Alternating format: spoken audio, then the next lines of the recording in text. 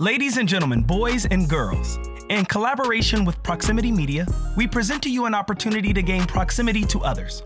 Our beauty resides in our experiences that make each of us unique.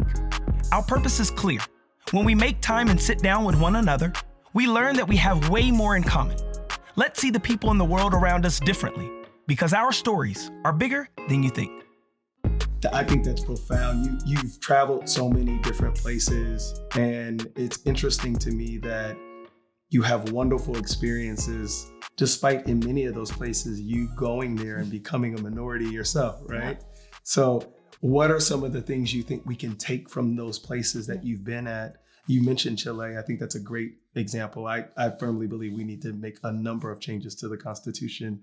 That's why we had amendments, and we haven't made one in a while, and we need to make a few, by the way. But what are some other things that you've seen at other places that you think can help us as a nation, like, and not just us, because I do believe we could be a beacon for other countries, but not right now. Like, we still gotta, my mom has a saying, make sure your own house is in order before you try to talk about somebody else's house. For sure.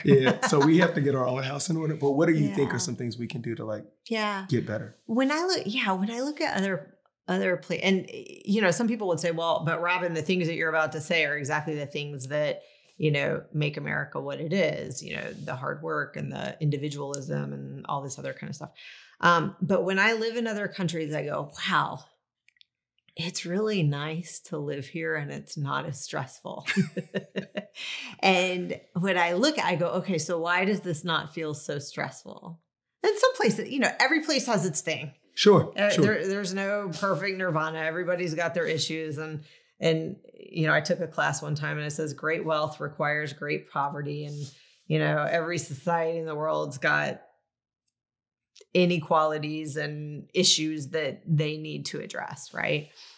So I'm not saying other places are perfect, but when I go, why is this so much less stressful? A lot of it had to do with stuff like there's a social safety net and people have health care. And if you lose your job, you're not going to be, desperate, right? And I sit there and I go, and what does that do? It creates this thing of like, we're going to all be okay. Whereas without having those kinds of safety nets, I feel like you get a little bit of people knocking each other down. Yeah. Right. Okay. And so that competitive, I'm going to cancel you, I'm going to smash you, I'm going to crush you comes a little bit, because if I don't, then I might be. There's no net. Yeah, I don't have a net. Yeah. And so first I look at that and I go, that's really interesting. Then second, I looked at a lot of those different places, and childcare is much more accessible and much more affordable in those places. And I go, well, that's part of it too. And again, as a woman who doesn't have children, but whose friends have lots of kids and are trying to figure this out all the time, sure. That seems pretty fundamental too. And so figuring out how do we get like better access to childcare that's affordable for more people, because there's a ton of stress there as well. Yeah. And then I think there is a bit about like minimum wages in different parts of the country and things like that need to be addressed, that people get living wages for the work that they do. And so just fundamentally, when I look at other countries, you've got kind of that net, which then takes a lot of the stress out, that when you wander around the US, and especially in a year of COVID, and, you can feel that stress. I'm on the board of the food bank here in Atlanta, and the distribution of food at the food bank's gone up 35% this year. Wow. A lot of it was kids, because a lot of kids were getting food at school. So a lot of the hunger is coming from kids. And if you think about people who are trying to figure out work, trying to figure out how to feed their kids, a lot of it is more middle class than lower socioeconomic levels, because the way COVID has hit middle class jobs and stuff too. And so, I just look at it and I go, there's just stress everywhere. So if we could start prioritizing some of those things, a lot of people say, well, we don't want to do that because, the individualism in the US and the need to support yourself and, don't be lazy. But I always sit there and I go, I'm not sure how many people realize they didn't do it all by themselves. they didn't pull themselves up by their own bootstraps. Yeah. There were actually a lot of other things in place, like education, like infrastructure, like the internet, like access to loans, like a lot of other things that happened too to help people get there. And so I just think that that's like something that I've seen in other countries, sort of just that mindset of, you know, you're not really in this all by yourself. Like we're kind of in this together. Yeah. And so let's make this work for more people. I think also sort of the joy of life, if you remember that we're not here just to work and just to make money and just to accomplish. Yeah. But, you know, hopefully some joy is involved in this somewhere along the way.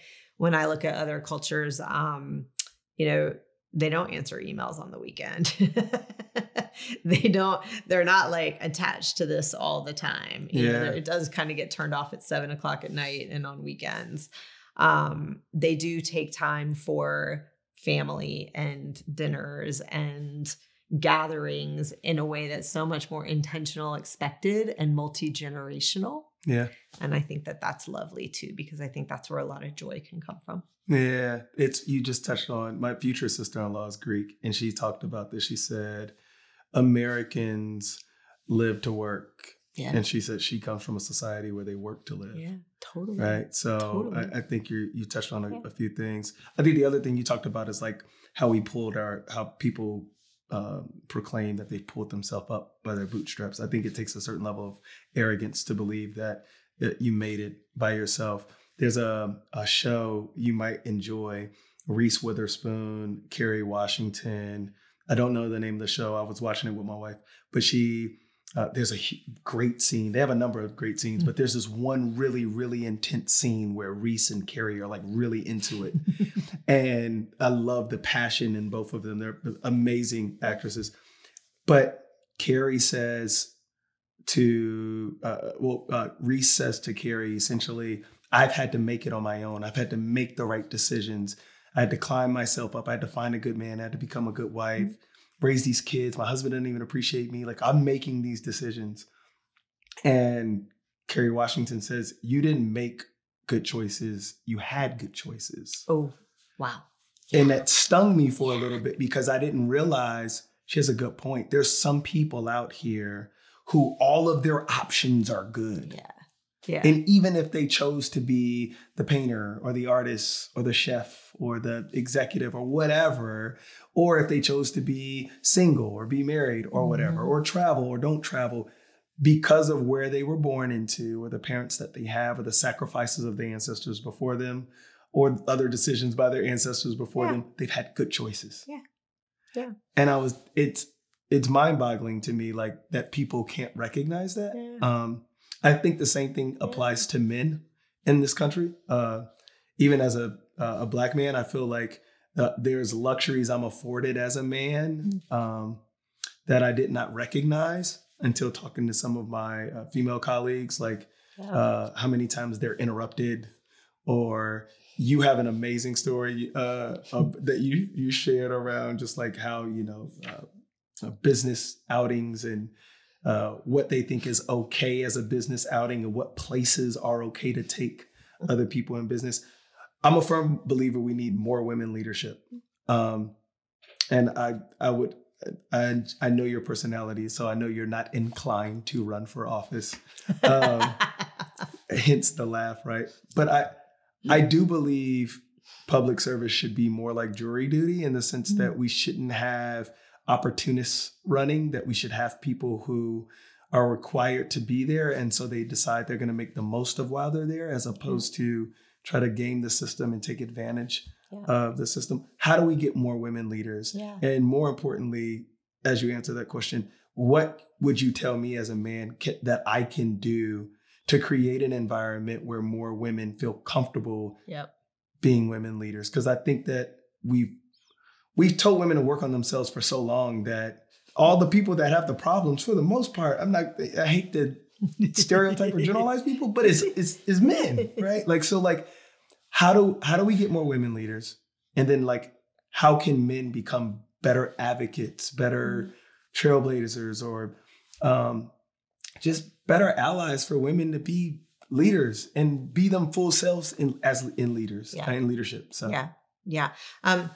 Put a little star, because we got to go back to where you fell onto the planet after this. Okay. Because I don't want to forget that part. Okay. So how do we get more women leaders, and what can men do for it? Okay. So, I think we have a lot of really competent, capable women. I agree.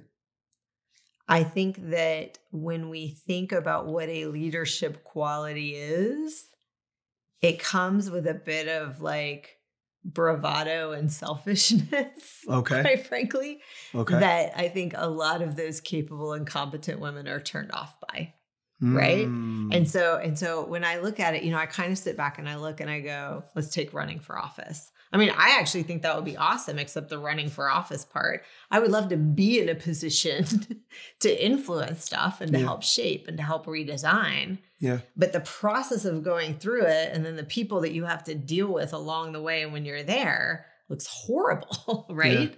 Like the work sounds fun, but the process of it sounds really awful, because you've got to be involved with all these people who are, self-serving and trying to perpetuate their time there, as opposed to like getting something done. Yeah. So when I think about it sort of in politics and even in business, there's this like other game that's just going on so much about perpetuation, about gaining power, about maintaining your status and your power, that I think actually turns off a lot of women leaders. Now, some women leaders really want to do that. And there are, some of them that you see.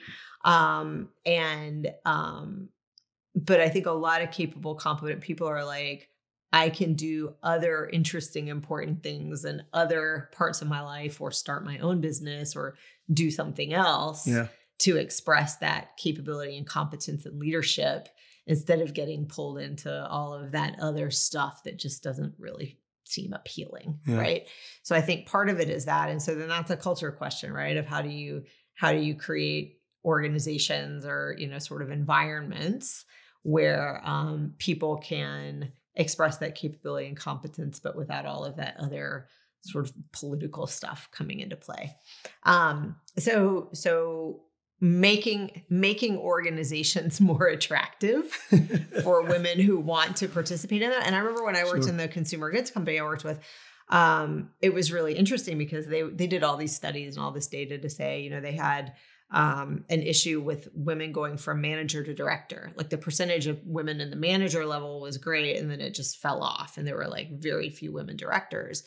And they went through and they looked at the job descriptions and, how many things they said were required, and men who had 2 things would apply, and women who had 8 out of 10 would apply. Wouldn't apply. Yeah. And so like, okay, well, what are we doing here and just in our selection process? And what are we signaling about letting the guy who has 2 qualifications interview just like the woman who has 10 qualifications? What kind of signals are we sending there about, is this about perceived potential? Is it about competence? Is it about, politics and who your friend is on the weekend? Or, so they went through this whole process of that, and they've done a really amazing job of like getting more women in different levels of the organization. That's good. Because they decided they wanted to do that work.